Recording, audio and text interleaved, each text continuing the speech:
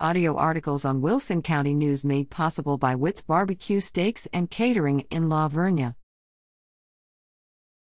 Winter storm warning for South Central Texas: dangerous cold, ice tonight, hazardous driving conditions through Wednesday.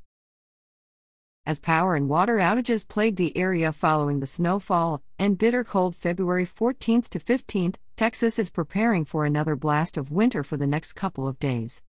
As bitterly cold temperatures continue, area residents are urged to conserve water and power to aid in maintaining available resources. School and business closures are likely to continue. Another round of freezing rain is expected through portions of the Hill Country and along and east of I-35 tonight into Wednesday morning, according to the National Weather Service. Additional ice accumulations of around 1/10 to 1/4 inch are possible. Expect a hard freeze Tuesday night. A winter storm warning and winter weather advisory are in effect. Travel will continue to be dangerous tonight into Wednesday morning. In addition to the rotating power outages ongoing across Texas, power outages from downed power lines due to ice buildup could be possible where heavier icing sets up.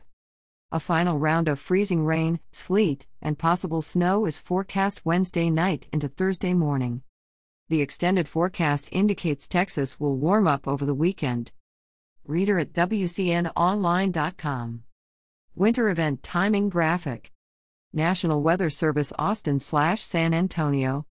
Wilson County and the rest of South Central Texas are bracing for another round of bitter cold and hazardous road conditions starting Tuesday night.